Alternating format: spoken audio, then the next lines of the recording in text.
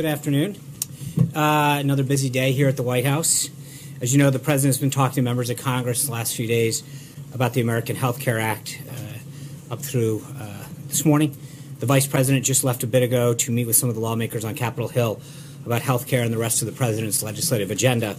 The President was glad to meet this morning with Representatives Long and Upton, who voiced their support for the HCA earlier this morning. It's especially important that we continue to make progress on repealing and replacing Obamacare as rates skyrocket and insurers keep fleeing the market around the country in anticipation of this impending implosion. Earlier this week, Aetna announced that it'll scale back its presence on Obamacare exchanges even further in 2018, withdrawing from the Iowa exchange. Aetna had already cut its participation in the exchanges from 15 states to 4 in 2017.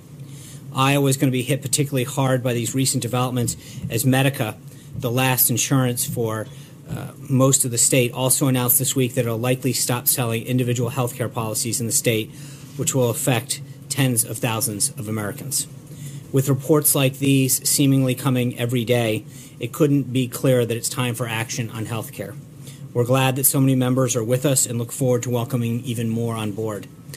Also earlier today, the President dropped by an event focusing on school choice that was hosted by the Vice President and Secretary DeVos, with students ranging from kindergarten to high school. Most of the students who visited the White House today are some of the thousands of local children who will benefit from the 3-year extension of the D.C. School Choice Scholarship secured by the President and congressional allies in the budget deal. The District of Columbia's Opportunity Scholarship Program, which was launched in 2004, provides vouchers to D.C. students whose family either receive benefits under the Supplemental Nutrition Assistance Program, also known as SNAP, or earn less than 185% of the federal poverty level. And this program gets results. Last year, 69% of D.C. public school students graduated from high school. That's compared to an incredible 98% of the D.C. scholarship students who received their high school diplomas last year. Funding for the Opportunity Scholarship was one of our priorities during these budget negotiations, and the Trump administration is glad to have ensured that the program's extension was taken care of through this appropriations bill, on top of the increases in military spending and funding for border security. Today, the President welcomed the President of the Palestinian Authority of the White House for an official visit. The visit stemmed from a phone call the two leaders had on March 10th when President Trump invited President Abbas to Washington so they could discuss in person ways to move forward on a comprehensive agreement that would end the Israeli-Palestinian conflict. The two leaders made their own statements just a little bit ago, but to give you a few additional details, some of the topics that were discussed during their meeting and the lunch were advancing the Israeli-Palestinian peace, preventing incitements to violence, particularly in media outlets directly associated with Palestinian Authority, strengthening efforts to combat terrorism, including defeating ISIS, measures to empower the Palestinian economy and provide economic opportunity for the Palestinian people. And additionally, the President raised concerns about the payments to Palestinian prisoners in Israeli jails who have committed acts of terror and to their families, and emphasized the need to resolve this issue. Later this evening, the President, along with the Vice President, Mrs. Pence, will host members of the White House Evangelical Advisory Board in the residence for a discussion, prayer, and dinner. The President is proud to welcome these faith leaders to the White House for the first time and thank them for their steadfast support ahead of the National Day of Prayer, which is tomorrow. Later tonight, the Vice President will also deliver a keynote address at the Susan B. Anthony List's 2017 Campaign for Life Gala. The Vice President's office has more details on that. And with that, take your questions. Ken. Sean, on healthcare, does the President feel like we've reached an inflection point here with the House? Is this a make or break moment in terms of getting the bill through the House? And what precisely is the President doing, and what arguments is he making to members on why they should support this bill? Well, I think he's making several points. One is the need that Obamacare is failing, and that, as I just mentioned with Aetna, in so many cases around the country, the need to have a provider is becoming greater and greater. Two is that costs are out of control. These are two basic tenets that you've heard us talk about. But I think overall the efforts that were made and continue, and especially the effort this morning with Congressman Long and Upton, help bring more people into this effort, make it even a stronger bill, and ensure that Americans have a health care system that gets them the care that they need at a price that's affordable. Is this a now or never kind of moment, though, with the bill in terms of the House? I don't want to put it there. I'm not. I mean, the president's made it clear before that he's not trying to set a date certain. Obviously, that's up to the Speaker and the House leadership to determine when that time is appropriate. But as you have seen, we continue to move closer and closer to that time. And the number of members who are supporting it continues to grow further and further. And I think that's a very promising sign. Yeah. Thanks, Sean. Yesterday, the president tweeted that FBI Director James Comey gave Hillary Clinton a, quote, free pass for many bad deeds. Is the president comfortable having an FBI director that gives out free passes serve during his administration? The president has confidence in the director, but I think clearly his point was after some of the comments that were made yesterday regarding the reason for the outcome of the election. I think he just wanted to make it clear what exactly happened. On healthcare, the president appears to be directly involved behind the scenes. How much responsibility does the president plan to take for the outcome of the vote if it does occur this week? Well, I think if we have a vote, which is looking greater and greater every day, but again, I'm not going to get ahead of the House leadership in deciding when that is. My assumption is the House leaders will call that when that number is will put us over the top. And I feel like, again, you saw 2 votes come down today. The president's been on the phone constantly. The vice president, the chief of staff, other members of the legislative affairs team calling members, talking to them, hearing their concerns. But I think we've made this an unbelievable bill and an unbelievable replacement for Obamacare, which is failing. And that's what we've sought to do from the beginning. Yeah. John, there was a report in Politico yesterday that seemed pretty well sourced, indicating that President Trump plans to sign an executive order tomorrow in the name of religious freedom. Will the president sign a religious freedom executive order tomorrow, and will it enable discrimination against LGBT people? So I know we've talked about EOs for a long time, executive orders. Tomorrow is National Day of Prayer. There'll be a proclamation the president will sign. We're looking forward to having religious leaders from multitude of backgrounds come to the White House and celebrate this day with us. But I've never gotten ahead of executive orders, and I'm not going to... Can't deny that the executive order is that the president is a friend of the LGBT community. Isn't that a lie? I answered the question. Thank you. Try. Sean, from the LGBT community if the president isn't considering this executive order. Blake. Thanks, Sean. I want to get your reaction to former President Obama. He tweeted yesterday after Jimmy Kimmel's monologue that went viral, monologue you've probably seen about his child. Kimmel talked about the need to cover pre-existing conditions, the need for funding for the NIH, and Mr. Obama said, quote, "Well said, Jimmy, that's exactly why we fought so hard for the ACA and why we need to protect it for kids like Billy." Your reaction to both of them would be what? Well, I think we share that concern for the Kimmel's child as well as any child that needs care. And that's frankly why the president fought so hard to improve the bill like he did this morning, to make sure that there was that extra layer of protection for anybody with a pre-existing condition, no matter their stage in life. That's why we're fighting so hard for this. But I think most importantly, and I think at the end of Jimmy Kimmel's monologue, he said that there is no, we need to have some of these things that aren't Republican or Democrat, that they're American policies. And I think that's what the president's fighting for right now, is to make sure that we have a health care system that doesn't matter where you live or your background, that it takes care of people. We're making sure right now, we've talked about this endlessly over the last month or so, but we've got a healthcare system that's not doing what it's supposed to. It's failing. It's costing people too much. It's giving people a card, not coverage.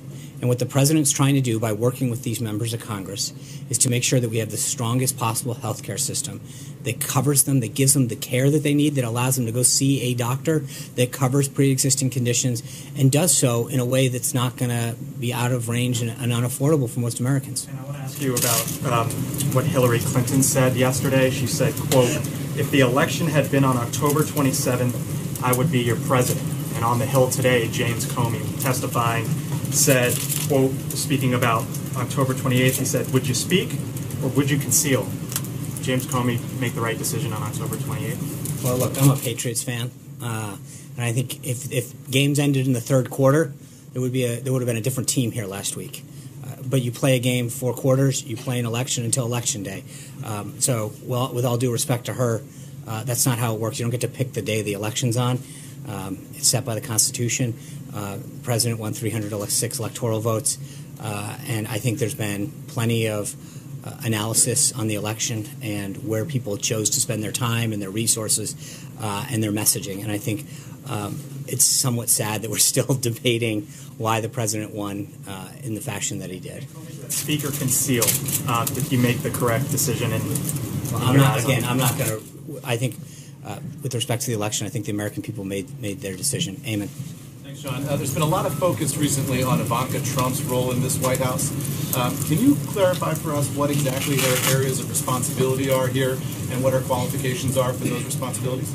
Sure. I mean, I think Ivanka has built in a very successful business. She's been working with women to talk about empowerment and education for quite some time. It's a passion of hers. And I think for her to bring both her business acumen and success, her passion for women, empowerment and education, and entrance into areas and that they haven't been able to get to, is one of the reasons that Chancellor Merkel reached out to her and asked her to come to the W20 summit, because I think she can use her voice to help bring attention to issues. She can use her resources and knowledge of individuals to help break down some barriers that young women, older women face in education and business. That's where she has always had her passion. That's what she's working on now. Responsibilities here. For example, the New York Times reported this morning that she has a weekly meeting with the Treasury Secretary. What's that meeting for? Again, I think that I've mentioned it. I think there's a lot of times where she's meeting with folks to understand an issue, to get up to speed. But I think her primary focus, which she's always said, where her passion is, where her time is going to be spent, is figuring out how to empower women, how to break down barriers for women, whether that's in small business, in education, women, young women in poverty or families, and figuring out how to help them. But of course, I mean, part of that is to have conversations with people in government, figure out what programs exist, where we can help additional folks using government or fix a government program that might be not properly being utilized. But there's a lot of that. Matt. Thanks, John. Back to healthcare. An analysis from AARP showed that the sickest patients will pay nearly $26,000 a year in premiums under the new healthcare law, and that $8 billion, which was included in that amendment this morning, is not nearly enough to lower those costs. So I'm wondering, how does that, which would be a major premium hike on the sickest patients, square with the president's promise to both lower premiums and take care of those with pre-existing conditions? So it sounds interesting to me that there are so many variables that are unknown that to make an analysis of that level of precision, it seems almost impossible. Hold on, let me give you an example. So right now, pre-existing conditions are covered in the bill. They've always have been. We've talked about that before. States have the right to receive a waiver.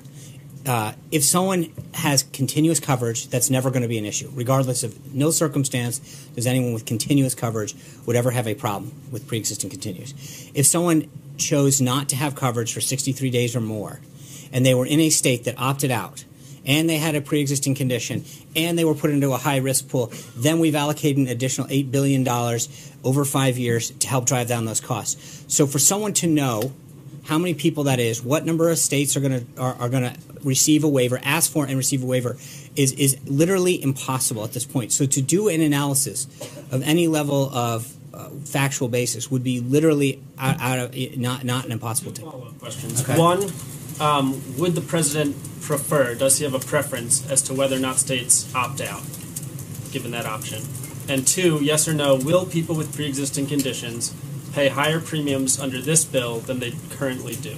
I think everything that we've done, including the additional $8 billion this year, have everything that I've seen shows that the cost curve goes down for them in a lot of ways. So I would, if you have pre-existing conditions, and again, remember what a small pool that is. If you have a pre-existing condition currently, the bill protects you. The only factor would be is if you live in a state that potentially has asked for a waiver and then is subsequently granted it, and if you've gone 63 days without continuous coverage. So if you have continuous coverage, if you live in a state, it'll never, ever be a factor. But the president has worked to make sure that in every single scenario, everybody, he has kept true to his word that pre-existing conditions are covered and that the cost curve continues to bend down. And so Then on that other question, the congressman this morning from Michigan was saying he's confident from conversations with his governor that his state will not ask for a waiver. Great. Does the president have a preference as to whether or not states ask for waivers? The president's preference, and the president believes in states' rights, number one. Number two, his not just preference, his goal is to make sure, as he stated repeatedly, is that pre-existing conditions are covered, care coverage goes up, and costs go down. Those are the principles that continue to guide him. Cecilia. Thank you. I want to go back to Director Comey on the Hill today and some things he said about Russia. One of the things that he said was the Russian government is still involved in American politics. Is that the view of this White House? I think that's the view of the FBI. I mean, I'm not. Is that different than the White House? Well, I don't. I mean, we rely on them and the rest of the intelligence community to provide the president with updates on what they're learning. So it's not. We don't. It doesn't go that way. The director and the intelligence committee update the president on all of the threats that the United States faces and all of the intelligence activity that need to be briefed. And in that particular one, does then he accept that? Well, again, I don't know what he is briefed the president. I'm not trying to be coy on this, but I'm just saying, I don't know what he has recently briefed or how. I know that the question that was asked during the testimony. I don't know what new evidence beyond what they shared with the president in December has happened between then and now. Okay, there's one more thing on that front. He called Russia, quote, the greatest threat of any nation on earth. Is that something the president agrees with? I think the president's been very clear that he thinks the threat that North Korea poses with the potential nuclear weapon that has range capacity is something that he finds to be threatening to the lives of American and our allies. Alexis? I have two healthcare questions. Okay. Can I follow up on what you were saying about the president's conversation with Congressman Upton? Until yesterday, the president thought there was sufficient funding, and Congressman Upton came to him and suggested $8 billion more. You were just saying that it's impossible to estimate what would be needed. My question is, why did the president think that there was sufficient protection for those individuals who have pre-existing health conditions yesterday, but today he now believes $8 billion will cover it? What persuaded him that the number that he had embraced yesterday was not sufficient and that $8 billion is going to do it? So in this particular case, Congressman Upton, I think Congressman Long addressed it, that he, through a series of conversations that he had with the president, shared with the president a concern that he had in their shared goal of covering pre-existing conditions. The president, as Congressman Long discussed outside, expressed that the president expressed to him that the pre-existing conditions were covered and went through the various scenarios. Congressman Long felt as though there were scenarios in which potentially the high-risk pool, it wasn't a question of coverage, it was a question of cost. And so the president engaged in a conversation with them, and through some of the analysis that Congressman Upton and Congressman Long had done, the president agreed that if we add an additional safety net, which is frankly what that is, not on the coverage but on the cost, that could ensure that the cost curve further gets bent downward. And the president agreed. Because at the end of the day, look, the president's talked about this from the beginning, that he wants to work with members to make it the strongest possible bill, to have the strongest outcome for the American people in a healthcare system in which both the cost continues to go down. And I think that's one point, Alexis, that we keep forgetting in this discussion. With what we're trying to do, it's not just replace Obamacare. Obamacare is dying on the vine. The costs are spiraling out of control. Deductibles are going up. And carriers, again, this isn't a theoretical discussion. Aetna, as we just discussed, is pulling out of states, and counties around the country are now going down to one, in some cases, zero choices. So this isn't a question of just replacing something. We are actually at a point where if we don't do something, some people in this country will have no options for coverage. We've got to do something, and that's where the president has been willing to work with members, pick up the phone, and figure out how do we get this done to make sure that every American's got the coverage that they need. Also ask about the next step. There are members of the House who are concerned on the Republican side that they could vote for something that will change dramatically in the Senate. What is the president's message to those members who are concerned about that? Is he going to press the Senate to embrace whatever may or may not come out, but you hope may come out of the House? Well, of course. To be adopted by the Senate in whole Well, I mean, I think the legislative process works its will. The Senate will take up the House bill, and then they'll go to conference.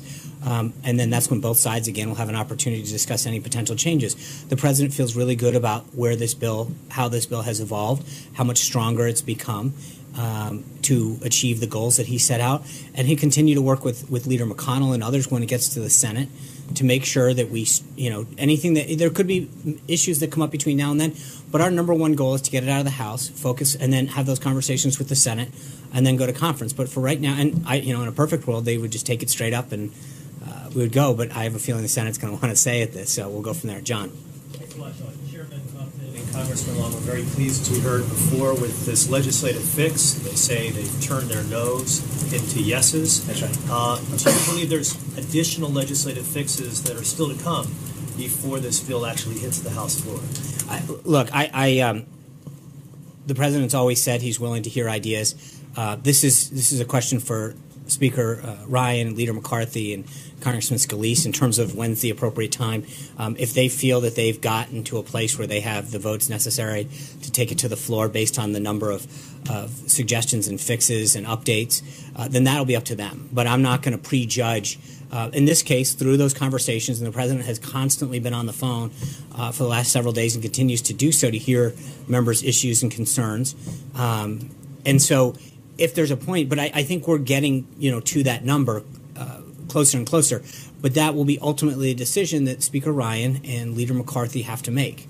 On timing, I've heard different things from the president over the course of the past few weeks. At one point, I heard the president say he wants the bill to be taken up now. Other times, it's not important. We'll just get the bill right. What's your view? Is it very important, as far as the administration is concerned, that this bill vote take place sooner rather than later?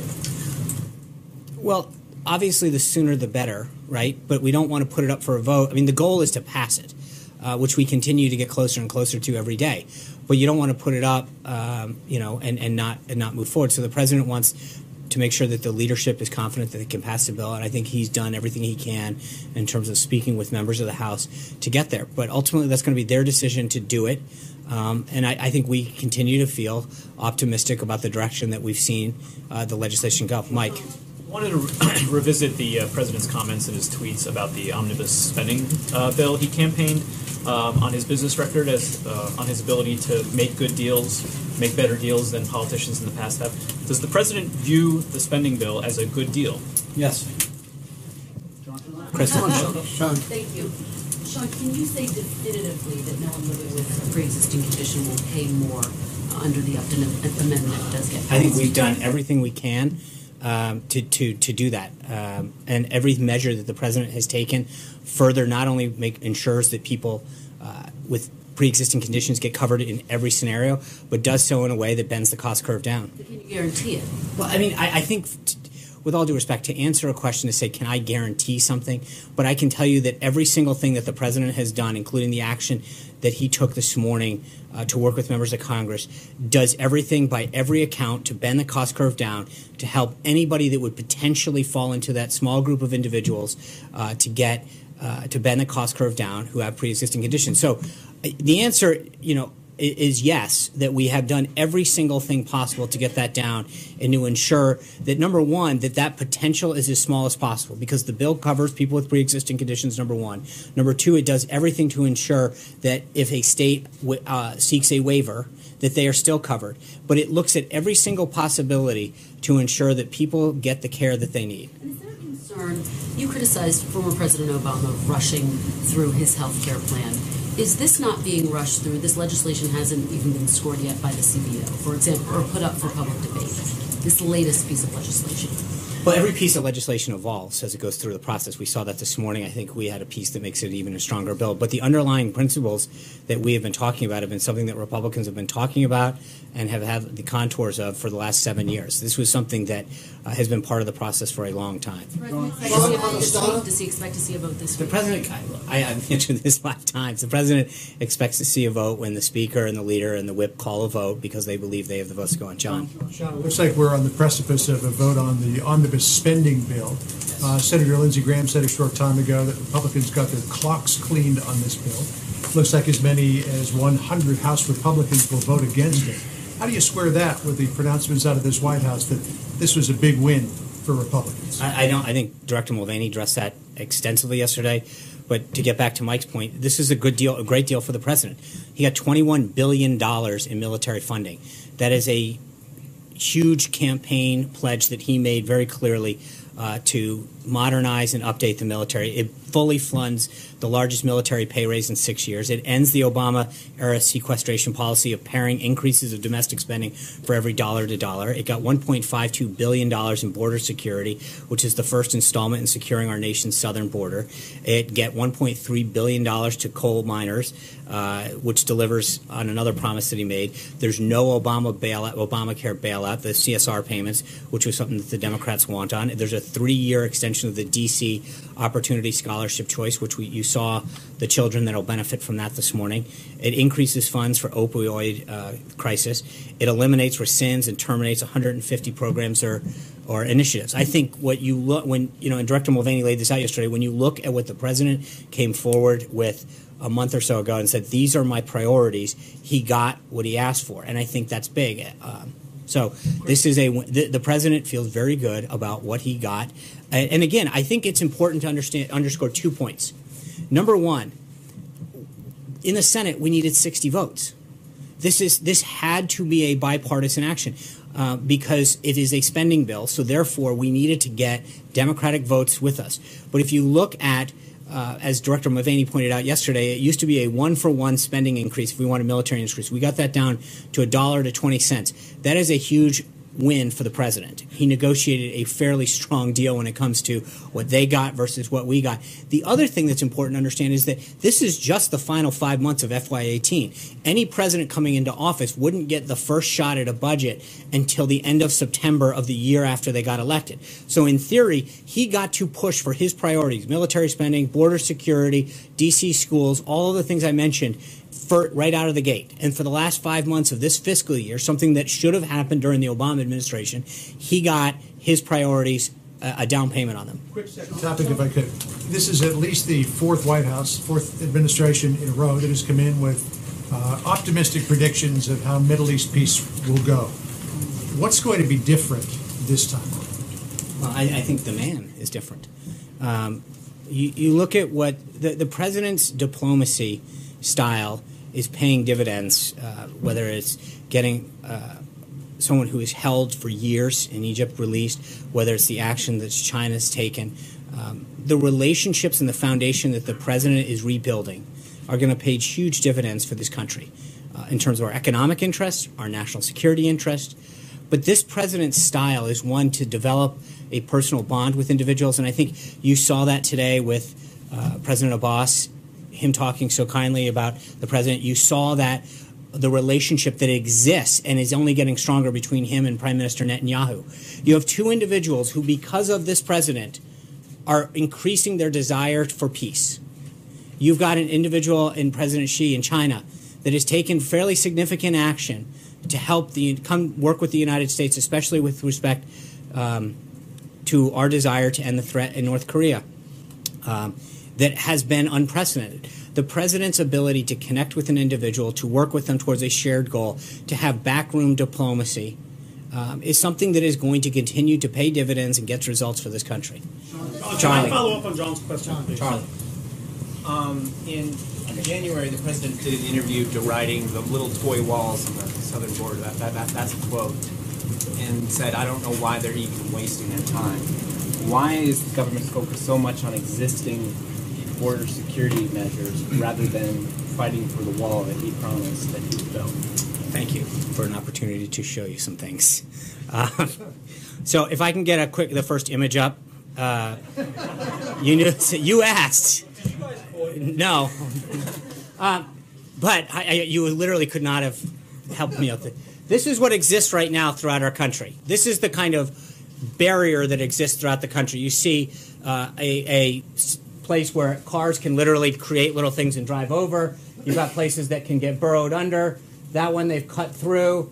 That one doesn't seem to be too effective at keeping people in it. This is what those images represent our nation's current border security. According to a GA report from earlier this year, from fiscal year 2010 to fiscal year 2015, the Customs and Border Patrol recorded a total of 9,287 breaches in pedestrian fencing at an average cost of $784 per breach to repair, right? So every time that they cut through, break through, put something over, it's costing just under $1,000 for us to go out and have to fix.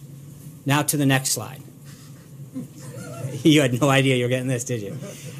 So the bill that is about to get passed, Title VI, which pertains to the Department of Homeland Security's funding on additional appropriation, states that an additional $497.4 million, quote, for procurement, construction, and improvements. Of that total, $341.2 million are to, quote, and this is literally what it says in the bill, to replace approximately 40 miles of existing primary pedestrian and vehicle border fencing along the southwest border using previously deployed and operationally effective designs such as currently deployed steel bollard designs that prioritize agent safety. So that's your answer, Charlie. Hold on. So hold on. Let me just, we have a porous border right now with broken fences, things that can be cut through, places that can just literally be driven over. And to replace this with 20-foot-high Ballard wall will protect our country, something that the DHS has designated the most effective way to do this. So that's what we got out of this bill. Just one question about the photos. Are those photos of fences or walls? That is called a Ballard wall. That is called a levee wall. So that's the wall that No. There are various types of walls that can be built. Under the legislation that was just passed, it allows us to do that. As we've mentioned, that is called a levee wall on the left. That is called a Ballard wall. Huh? So that's not a wall, it's a levee wall? That's what it's actually called. That's the name of it. It is called for fencing, not wall. In this current bill, it allows us to do the following. So to be clear, in several areas along our southern border, we have what was in the first slide, which are areas in which someone can literally cut through with a pair of wire cutters or put a little barrier over that a car can drive over the top. Okay? What we've done is taken the tools that we have to replace, and if you look at that one in particular, you've got a chain link fence is what is currently at our southern border. That is literally down there now. We are able to go in there and instead of having a chain link fence, replace it with that Ballard wall. That's what it is. But it's not the wall the president promised. Hold on. Hold on, Jim. We're going to take turns. But just to be clear, because Charlie asked the same thing, so I'll give you a little help on this one, that this is the 2017 budget. The president, this is a down payment on what the president is going to prioritize in the 2018 budget that starts October 1st. And as I mentioned to John Roberts, the idea that we even got a shot at this is something that should have been done last term under President Obama. We have an opportunity to use the last 5 months of the FY17 budget to get the president's priorities jump-started. So he is using the current bill to get his priorities moving and put it down. To answer the question, it is currently being built in Naco, Arizona, Sunland Park, New Mexico, and we are going to be starting to do this in San Diego, El Paso, and Rio Grande Valley. Just telling supporters, the president's supporters, to be satisfied with this existing tough guy fencing until he's ready to build the wall. No, what I'm telling anybody is that the president said he was going to build a wall, and he's doing it. He's using the best technology and what the Department of Homeland Security under Secretary John Kelly says is the most effective way to keep people out, to stop drugs, to stop cartels, to stop human trafficking, and to prevent illegal immigration. That's what I'm telling you. Today and said he wants to see East Jerusalem as the capital of a future Palestinian state. Yesterday, Vice President Pence said you're still looking at moving the U.S. Embassy in Israel to Jerusalem. What is the White House view on those remarks? I mean, we didn't hear anything from President Trump in response to that. I think the Vice President, as you noted, commented yesterday that it's still something that is being discussed and considered by the President. It'll continue to be a discussion that he has with both Prime Minister Netanyahu and President Abbas, but obviously we're not going to... Palestinian portion. I'm not going to... They had a series of private discussions. That is why the President is able to effectively get things done for this country, is to not negotiate out in public. He's going to continue to have discussions with Prime Minister Netanyahu, President Abbas, moving forward, and he feels confident about where that relationship was and developments that were made today. He doesn't object to what President Abbas said. It's just not decided. It's not a question of not decided. I'm not going to negotiate what they are talking about in private from this podium. So that's why I'm asking. I understand it. I'm just telling you that we are not going to negotiate from the podium. Jim. Just to follow up on the President's meeting with Abbas, he did say at one point, frankly, talking about Middle East peace and the Israeli-Palestinian conflict, maybe it's not as difficult as people have thought. Why does he believe that arguably the toughest foreign policy challenge in our lifetime may not be as difficult as people have thought? I think both of these leaders have very publicly expressed the confidence they have in the President's negotiating skills, in the President's desire to work to get peace, the relationship that he's built with them individually, and the trust and respect that they have for him. And I think that he, in discussions with them, in private discussions with them, feels very optimistic about the shared goal that everybody has. Obviously, there's a lot of issues that have to get covered, but the President understands that they respect his ability to want to get this done, his relationships and respect that have been developed, and I think this is something that he really wants to have happen. And back to health care, why even monkey around with pre-existing conditions? That's the most popular thing in Obamacare. Why are you guys spinning your wheels, messing around with pre-existing conditions? I wouldn't call it messing around, or however you phrased it. I think the President wants to do everything. Right now, people with pre-existing conditions are covered. They're not discriminated against. No, just hold on. You're going to change to a system where who the hell knows what's going to happen? It depends on what state they live in. If they live in this state over here, that governor may seek a waiver, and all of a sudden they're thrown into this system where hopefully that fund is going to cover their pre-existing conditions. It is a big change for people who live with those kinds of illnesses, is it not? Well, look, the big change, I guess we have a very different view of this, because my view, and I think the President's view, is that Obamacare, if you have a pre-existing condition and you no longer have a health care provider, and your premiums or deductible are going through the roof, then you don't have coverage. And we just read it out. I mean, if you have throwing the baby out with the bathwater. No. What I'm saying to you right now, because it's not. You're saying it's not working. But then why change pre-existing conditions? We're not. No, we're strengthening. I think, look, we have done everything to not only strengthen, but to guarantee. If the governor can say, here's my waiver and no more pre-existing conditions. Jim, I walked through this. But I think the fundamental point that seems to be getting lost is that if you have Obamacare right now, in case after case, you are losing it. So if you have a pre-existing condition and you have a card that says Obamacare, but no one will see you or you can't afford it, then you don't have coverage. Why not fix that? We are. Fix that We're guaranteeing it, but I don't know how much. Why we have literally the component have to be altered. Why not just keep that protection The President has in made it place? very clear that pre-existing conditions are covered in the bill under every scenario. I don't know how much clearer we can state it. So anybody who has a pre-existing condition under Trump care, they're going to be fine. Yes. Without question. There you go. Sean. Thank you, Sean. Thank you, Sean. Want to follow up on health care.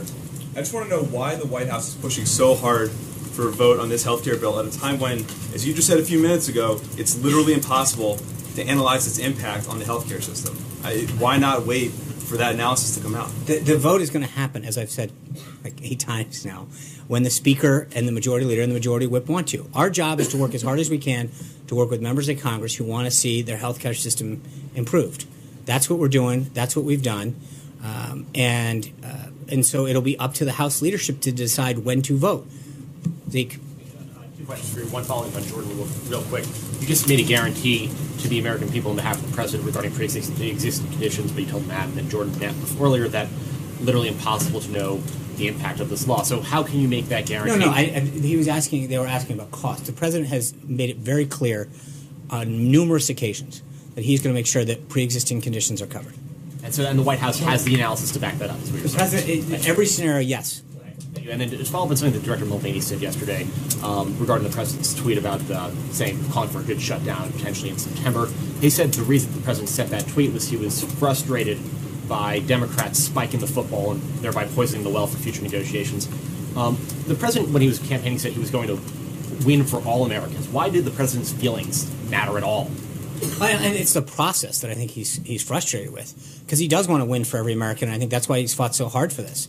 but you've seen time and time again Democrats obstruct routine things that they supposedly are for, but do everything they can to obstruct. I think the president is frustrated with the system. He's talked about how archaic it is in the Senate in particular, because he is out there working to try to get, whether it's health care or tax reform or his cabinet, through the Senate. There are various things that the president's trying to do that are issues when he's having conversations with members of the Senate or the House who will say, I'm with you on this great idea, but I just can't vote with you. He is, I think, understandably frustrated with how hard he's working to achieve the promises, goals, and objectives that he set out with the American people to make the country better and to deal with multiple layers of obstructionism. Sarah. Thanks, John. So you've cited this 60 vote threshold as the reason why funding for the wall wasn't pursued in this spending bill, but what's going to be different in September? I mean, presumably the legislative conditions would be the same, so what will change between now and September to give you confidence that we'll get funding for the border wall then? Well, I think there's multiple things. When you come in, this CR, there was a lot that was already carried over from last time in terms of because it's not just a continuing resolution, it's a total omnibus package, meaning that there are multiple bills that are part of the underlying package that already have increases or underlying policy in them from the previous fiscal year, from the previous Congress, from the previous administration. This bill will reflect in 2018 the president's priorities in working with a Republican House and Senate. Thank you guys very much. We'll see you tomorrow in New York. Have a good one.